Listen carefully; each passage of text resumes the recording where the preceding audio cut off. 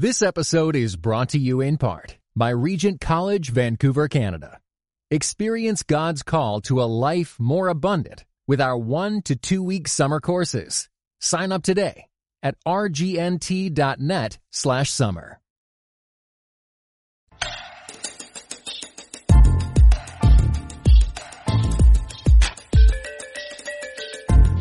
GrubHub turned real restaurants into ghost kitchens. Are these tacos even real? Tap your screen to confirm your extra napkins and delivery address for Device and Virtue.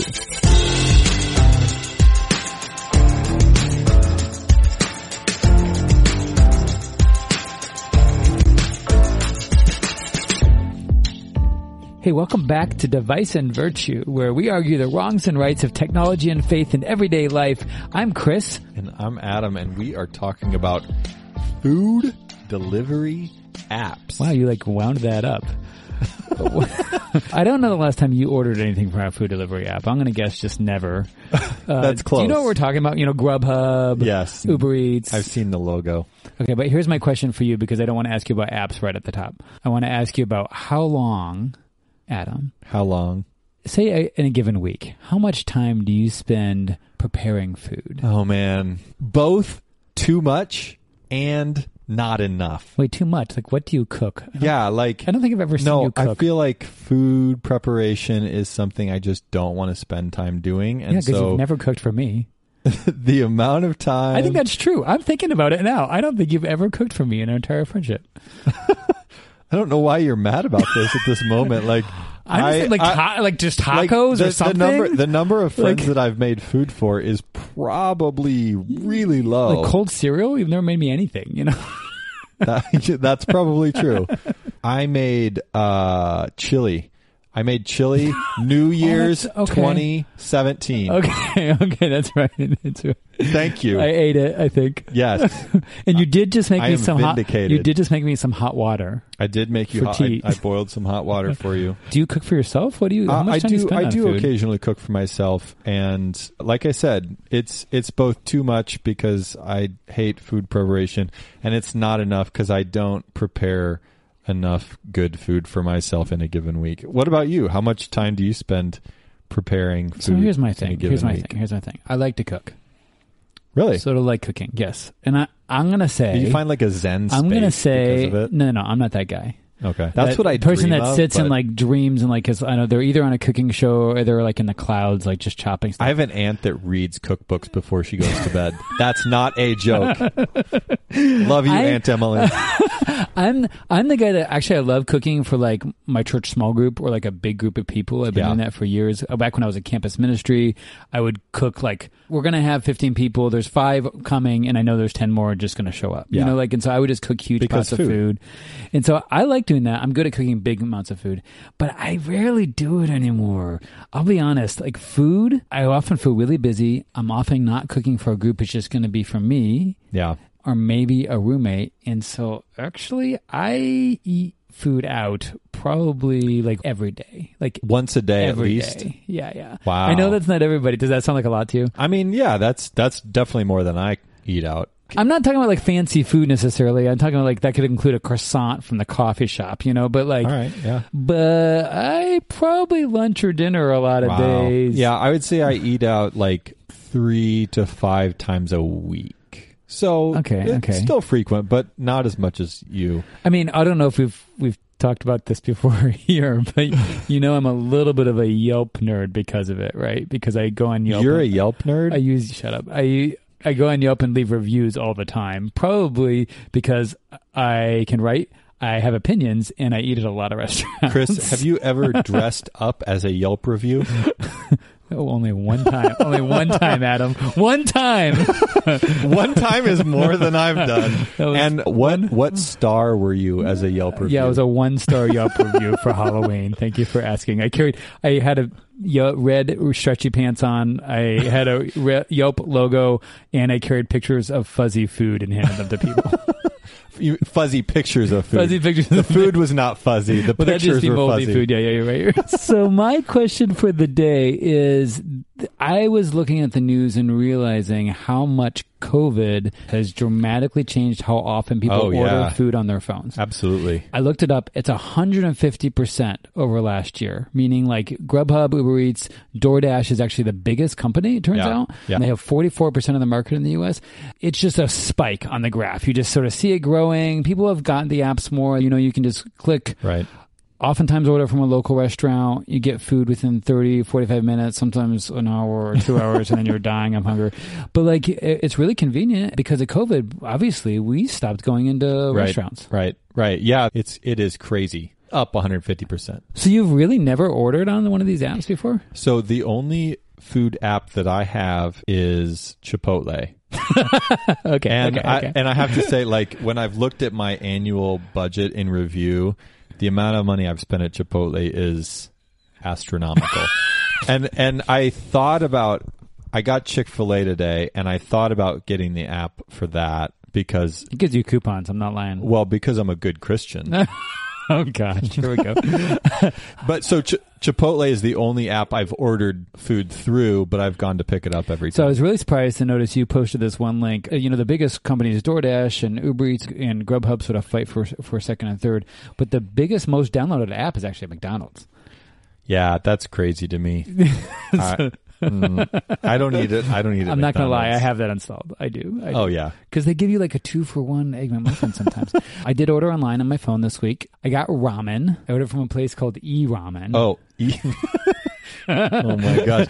Really high. It's actually level. great ramen in my neighborhood. E-Ramen. Yeah, and you don't actually think about ramen being able to order it like electric ramen? I mean, what does the E stand for? I'm not going to lie. I don't think they're branding, don't know what's going on there. But they put all the noodles and like egg and the fresh meat and everything and the vegetables in a bowl, and then they put the tonkatsu broth in a separate thing, and then you pour it in when you get it, so it actually works great.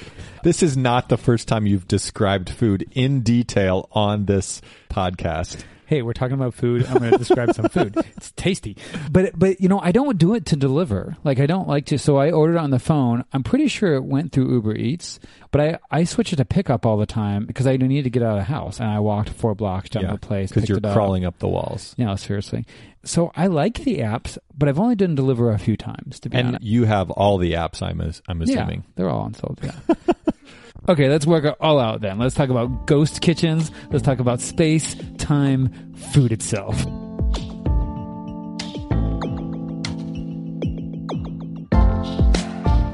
Chris, when I think of food delivery, obviously I'm a child of the 90s, so I think about Pizza Hut delivering food. And why was it only pizza? That like got delivered? Yeah. Why is pizza the only thing that ever got delivered? And before like we're America. Before 2015. It should be normal that like burgers are always delivered or something. But, right. But McDonald's, you always went and got it. We love food. We love cars. Why didn't those things go together? Pizza, yeah, seriously. I mean, you think of not just the 90s, the 1890s. I looked up something. This is a fun fact I want to share with you.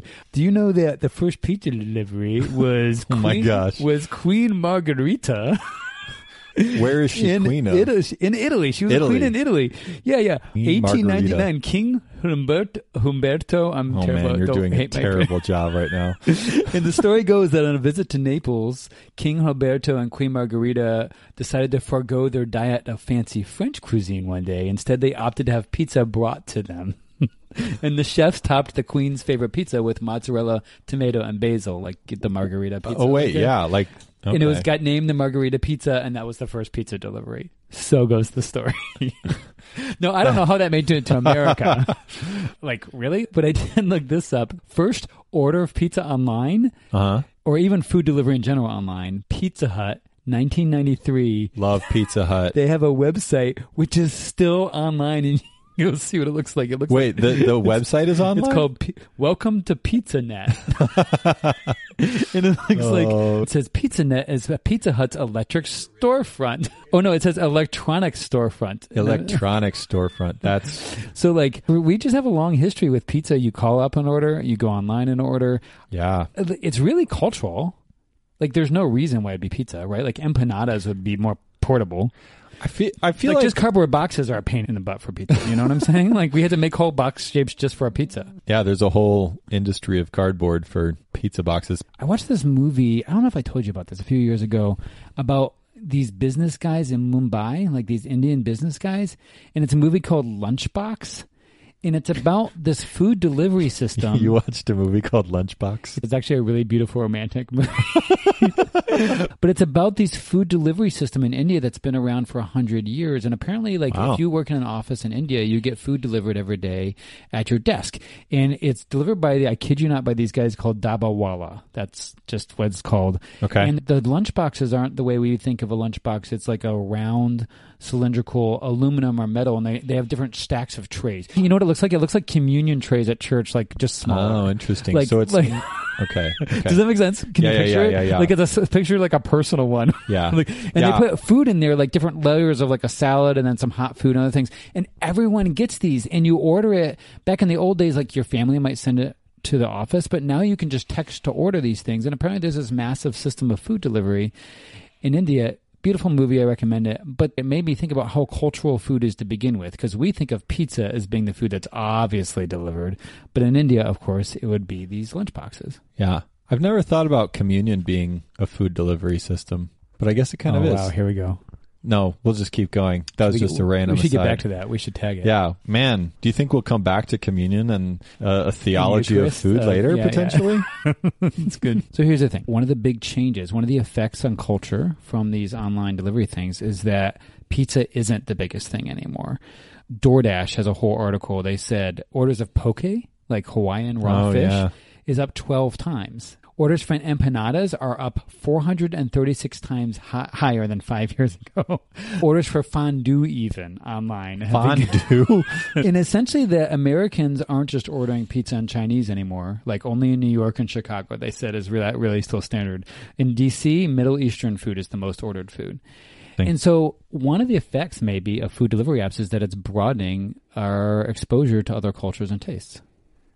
Very possible, but it could also be narrowing them because we're only ordering the food that we're familiar with and we go looking for rather than being exposed to.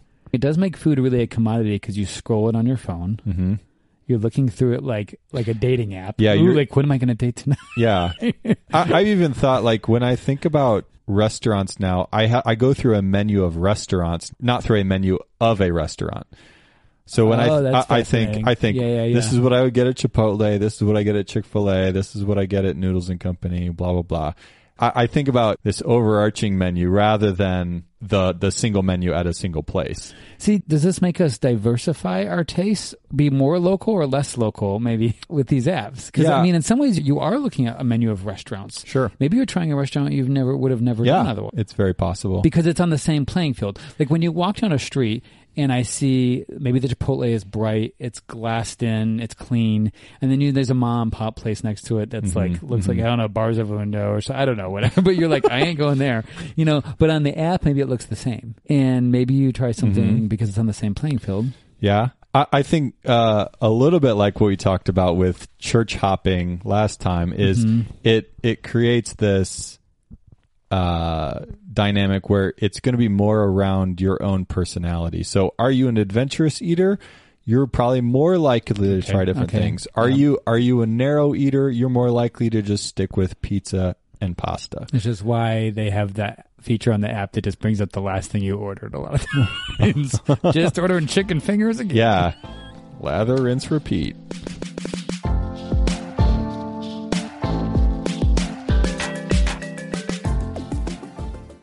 God is a genius storyteller, and the evidence of this is threaded throughout Scripture. In Christianity Today's new show, Holy Curiosity, with me, Kat Armstrong, we explore storied connections threaded throughout Scripture from the Old Testament to the New. Our first mini-series, Connecting Dinah and the Woman at the Well, welcomes experts like Drs. Tim Mackey and Diane Landberg to give us insight and context into the physical location and meaning of these two stories. These stories will spark holy curiosity in your own faith, because once you see these connections, you can't unsee them. God wastes no person, place, or thing. Listen and subscribe to Holy Curiosity with Kat Armstrong on your favorite podcast platform.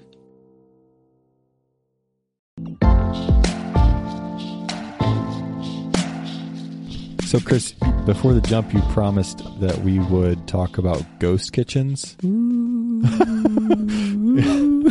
Yes. And suddenly we're in a Scooby-Doo episode. All right. Yeah, ghost kitchens. How did we go from food delivery apps to ghost kitchens? So this is really related to the whole topic of the food delivery apps.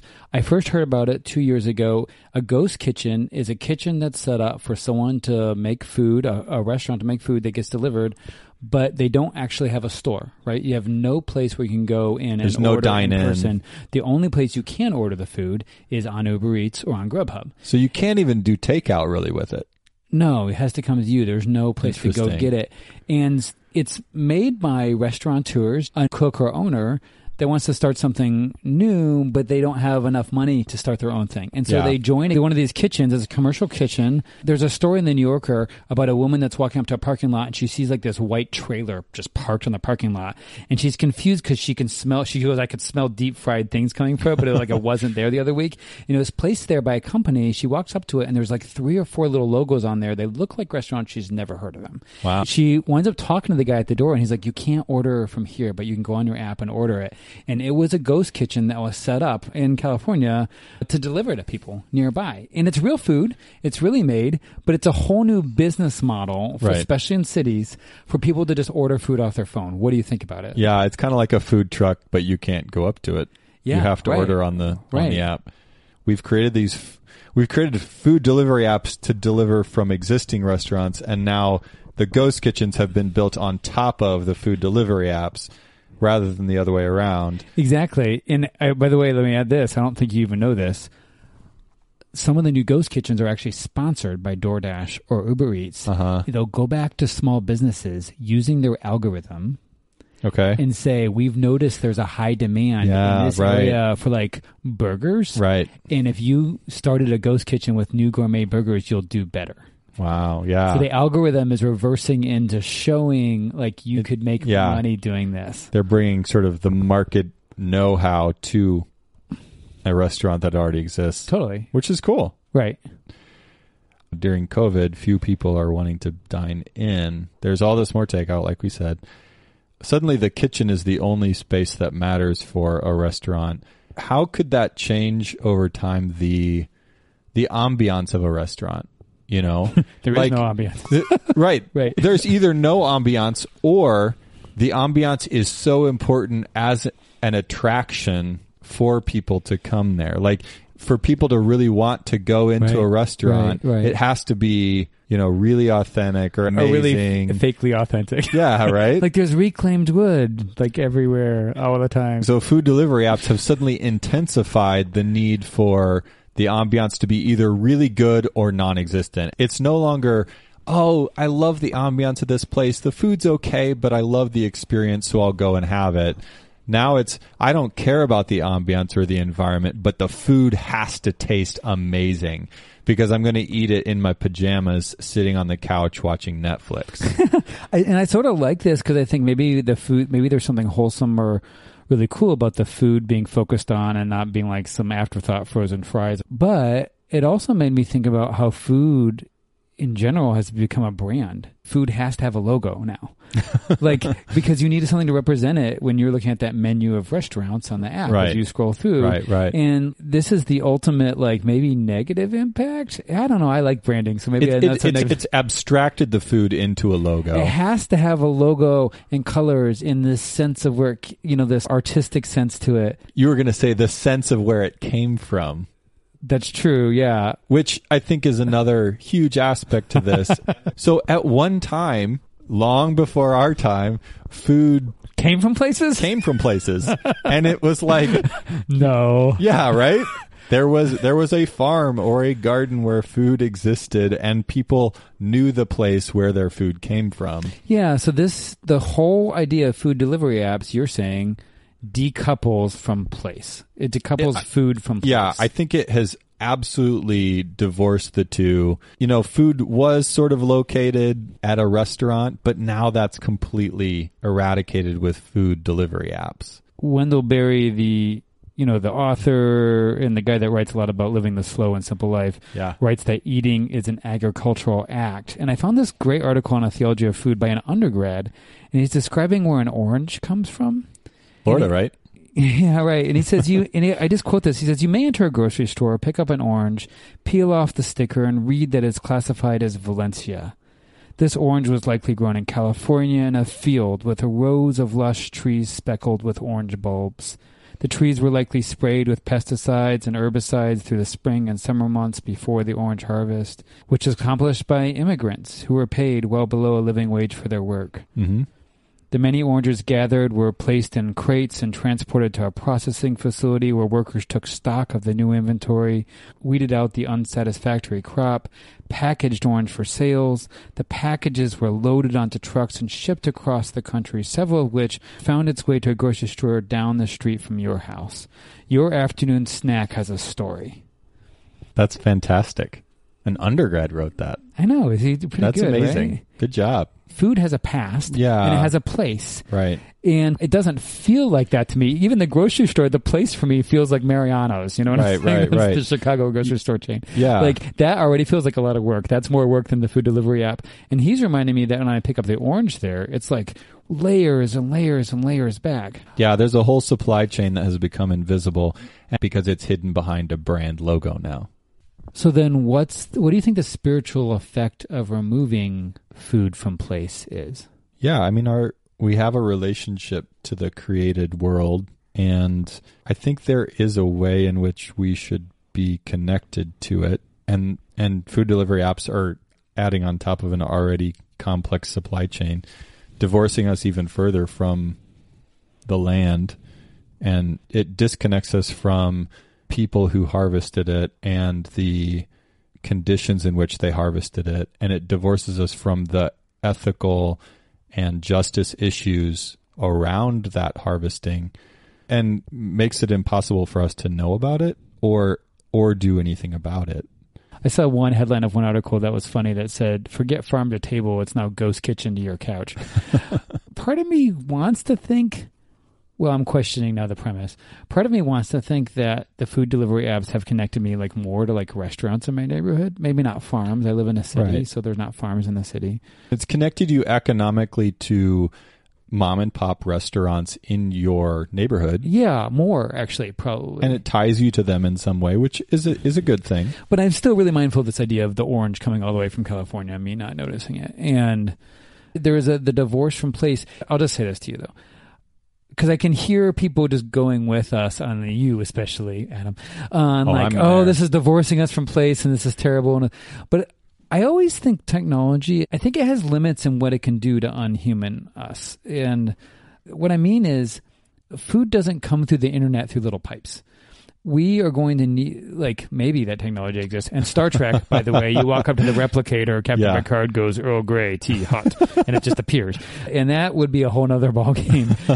But there's certain things that technology has not changed, and maybe this is a slippery slope, but I have to eat. I have to sleep. We will have sex to have children. We will grow old and die. And there are things that our bodies that I sort of think will always rein in the technologies a little bit. Like, I tend to think that the technology cannot turn us into an automaton droid because I still eat and breathe and have blood, and I will need to put food in my mouth and be nourished. And so I tend to think that each generation, whether I was growing my own crops or I'm using an app, it's going to source that food very differently, but the food is going to be necessary. Yeah, I hear what you're saying, like we're always tied to the food itself, but it doesn't tie us to the place in any meaningful way. Yes, we're tied to the food, but the food is no longer tied to the land. You know, we hover above the land eating the food without any connection to the land. We hover above the land. Yeah, that's good. So this reminds me of a quote that I read. It's in a letter that C.S. Lewis wrote to a friend. He said, Tolkien once remarked to me that the feeling about home must have been quite different in the days when a family had fed on the produce of the same few miles of country for 6 generations. And that perhaps this was why they saw nymphs in the fountains and dryads in the wood. They were not mistaken, for there was, in a real sense, not metaphorical, a connection between them and the countryside. What had been earth and air and later corn and later still bread really was in them.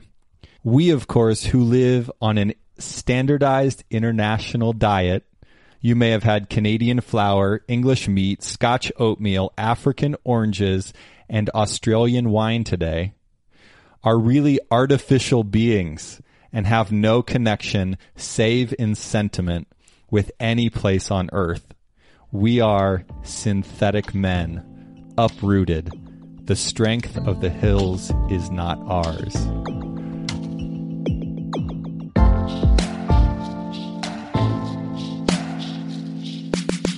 Wow, that beautiful picture of us eating the food of 6 generations, and now modernism has just destroyed us and made us synthetic. Have you heard of the slow food movement? I have, yeah. I had heard of it too, but I had to look up more of it. It really kind of came out in the 80s. Yeah, 1986. This guy named Carlo Petrini, and it's a reaction to another Italian, right? It was actually a reaction to a McDonald's that was going to open in front of this, in Italy, in front of this famous Italian restaurant or something, and they start Stupid reacting Americans. let's grow locally and things, and it's come to represent this movement about sustainable foods and right. organic and local ecosystems, and I think there's a lot of things to admire in that. However, I ran across this article called "How the Slow Food Movement Drove Me to McDonald's." That's fantastic. So this woman that writes it is the owner of multiple restaurants in New York that champion slow food. And they had all these people coming through, and she goes, I had so many waiters that would say things like sustainable, free range, and small batch to everyone that walked in. And she goes, my life's work was essentially talking about us being locally connected to our food. She goes, I loved soft scrambled eggs, but I also really like Egg McMuffins. And she started thinking more about what was happening. She goes, the food costs minimum $30 to get dinner at my place.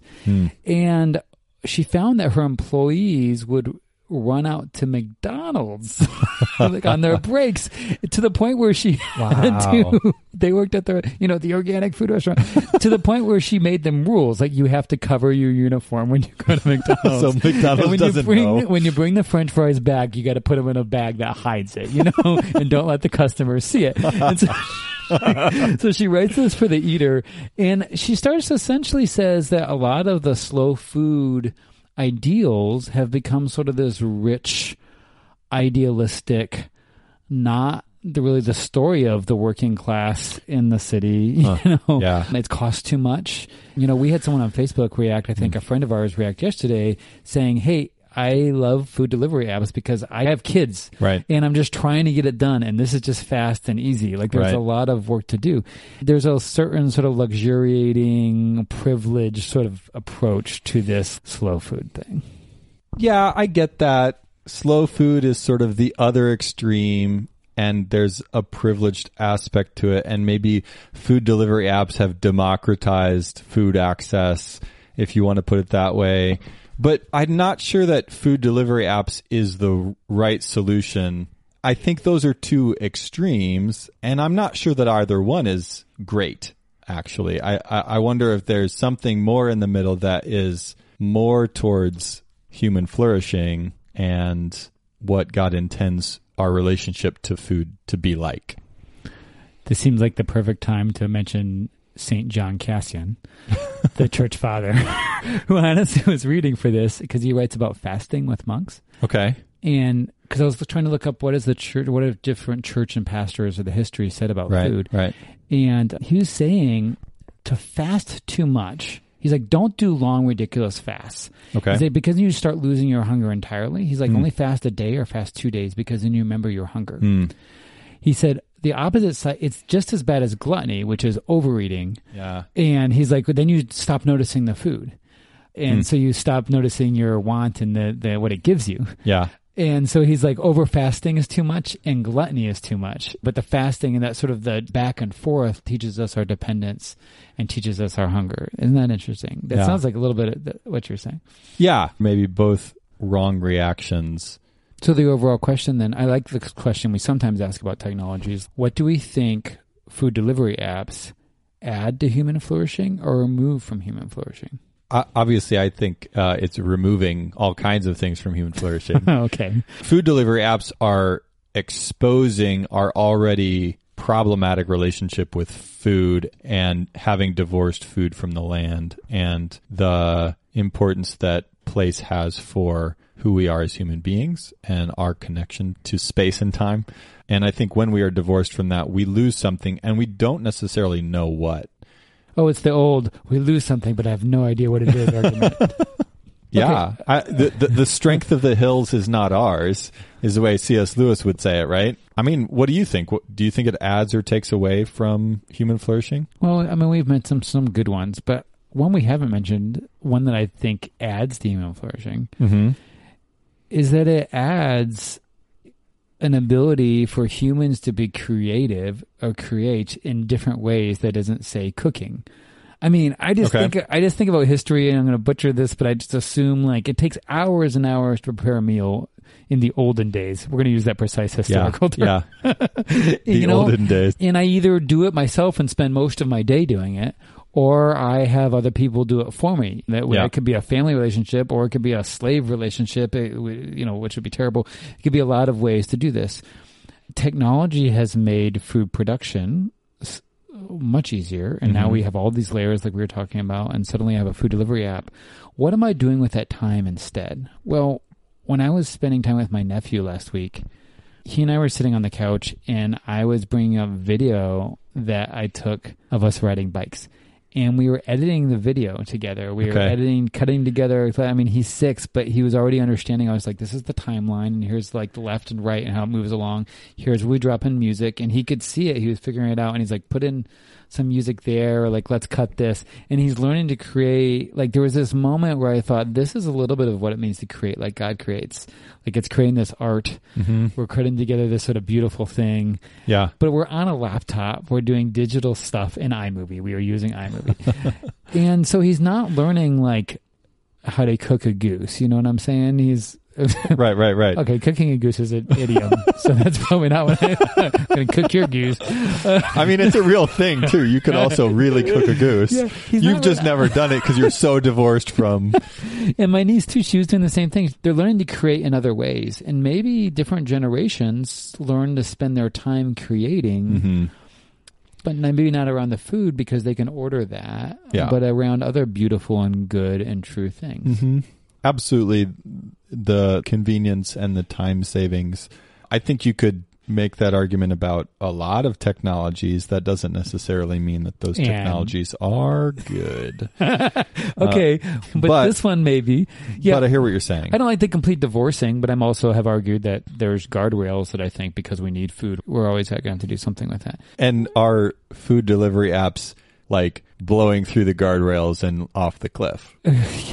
No, I think instead, and I'm going to go back to McLuhan for a minute, because, he always talks about prior technologies becoming art. And so records become sort of unique and special now that we don't need them. Horse and carriage becomes but they a luxury. remain, they don't go away. He talks about the phenomenon of things not disappearing, but sort of getting an elevated status and becoming more beautiful. And let's just talk about home-cooked meals. I think home-cooked meals, do they become a luxury good? Or like this thing is a special thing? I mean, I know a lot of friends that do a home-cooked meal on a date. Go get food at the store and cook together because it's actually special, because every other day of the week we just go grab some food from a stand. Right. And so there's something about spending time together and doing it specially. You handwrite a note now, not because you have to. You would just send an email if you had to, but if you really want to make it special. Yeah. But see, the thing is, now we cook the food on the date, and by the time it's ready to eat, you're in a bad mood, you've gotten in 3 arguments, and you're super hungry. And the food ends up not being that good because you have no practice. That's never happened to me. I'm not speaking from experience. And then you burn it and you use Uber Eats. And then you call Uber Eats. It's so true. So I'm sorry about your life. Thank you.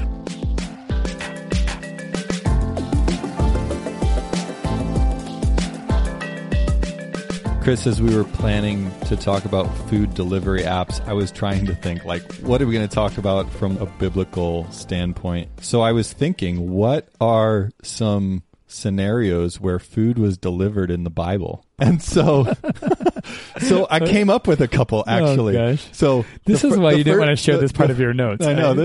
So the first one I thought of was when David is with his mighty men and he's like, oh man, if only I could get some water from the well by the Bethlehem gate behind enemy lines.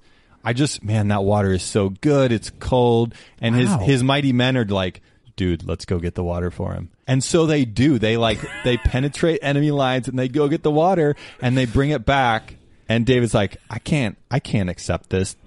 You guys risked your lives. This is sacred water. And he pours it out as an offering to the Lord. But he knows the place, blah, blah, blah. So that's the first one. The second one. Graber, deep cut. Oh, man. Oh, my gosh. I can't even, I barely remember this. The second one. Okay. I see you're proud of it and you're smiling. Yes. Jesus was a food delivery guy. Who orders the wine? His mom orders the wine and he delivers. Jesus delivers wine to the wedding. Jesus did food delivery. I'm sorry. Isn't that fabulous? Were you trying to drop your mic now? Because I wish you would. Okay. Third one. This is my last one. Jesus delivers food to the 5,000 and the boy brings his lunch, right? And like delivers the food and Jesus is like, we're going to make this happen, right? He doesn't know where the food came from necessarily, right?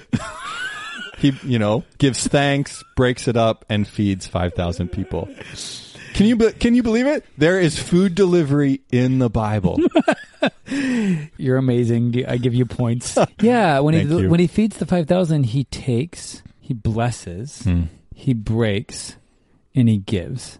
And theologians have long noticed the connection between the feeding of the 5,000 and the way we do communion together. We take the bread, bless the bread, break it, and then eat it together. Right. And of course, the table is like the center of Christian faith. It's the central metaphor. Yeah. Eating together. Yeah. In this both ordinary way that becomes extraordinary because it represents the presence of God. And it's not a ritual that involves dance and some sort of weird thing that no one can do. It's an ordinary thing. It's bread and wine. It was the stuff of everyday life, So there's something really spiritual and important about us talking about food and talking about the center of what it represents to be in communion with God. Right. I also think about the Passover meal that Jesus has before his death, which, communion is based around. And he has some of his disciples go on ahead to prepare the space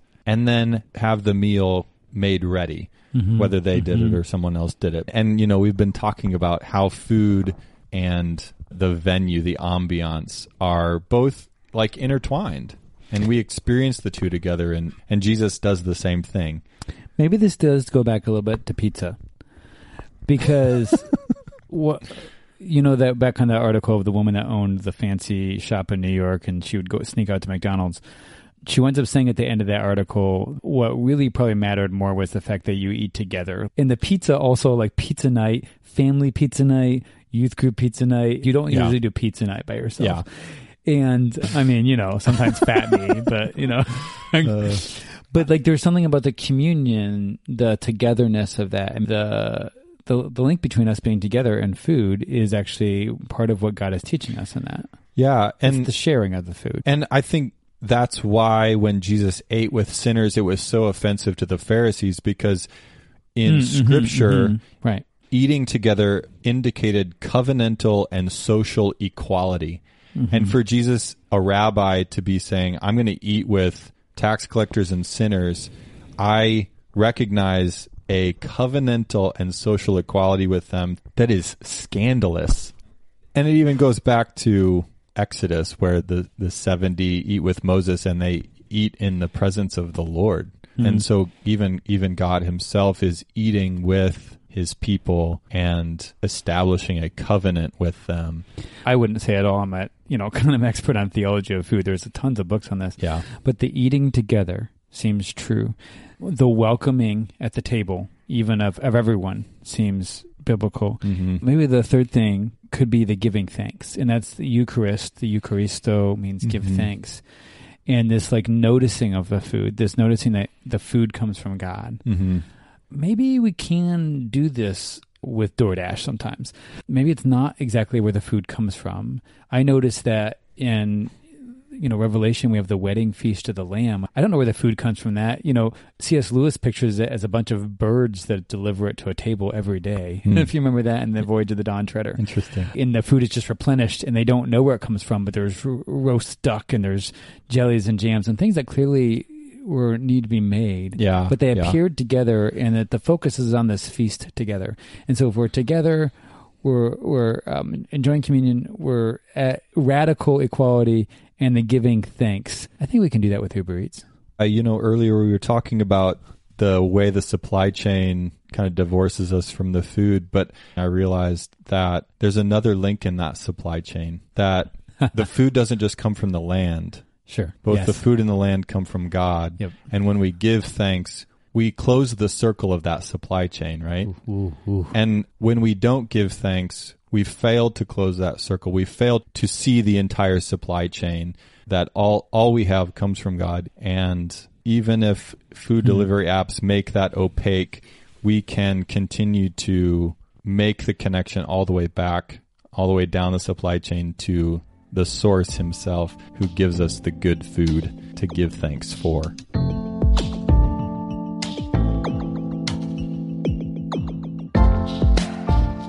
All right, Chris, well, that was all really serious, but it's time for Vice or Virtue.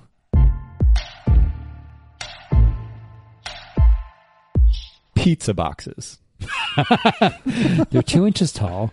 They're approximately 16 inches or 22 inches wide, depending on how big you get that. By the way, hot tip, always order the large, because just if you've ever done the square inch calculation. Really? Yeah. Definitely the value add. And carrying it home on your lap. Pizza boxes. In the car. Here's the thing. I know immediately what I think about this. And it all comes down to a man named Cranert.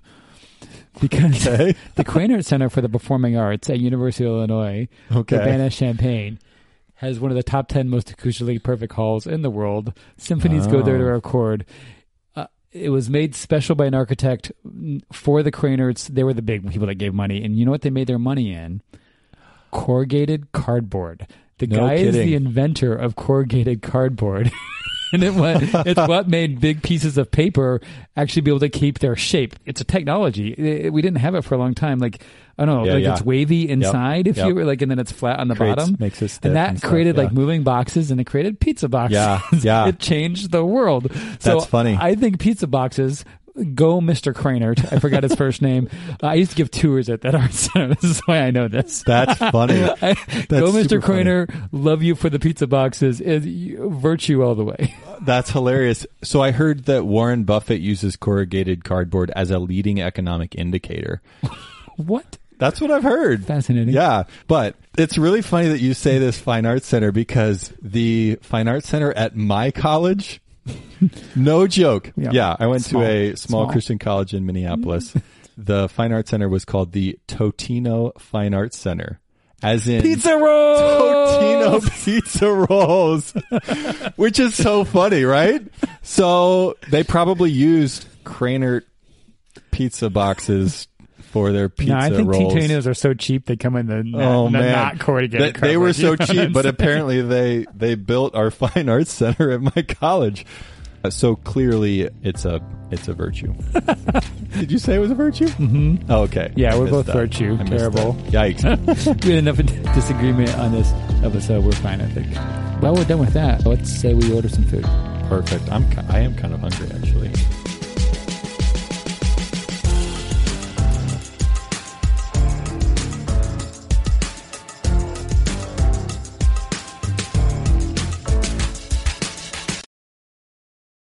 This episode was brought to you in part by the Compelled Podcast, which uses gripping, immersive storytelling to bring Christian testimonies to life. Listen to missionaries, addicts, martyrs, and more who have seen Jesus at work in unbelievable ways. Listen on your podcast app or compelledpodcast.com.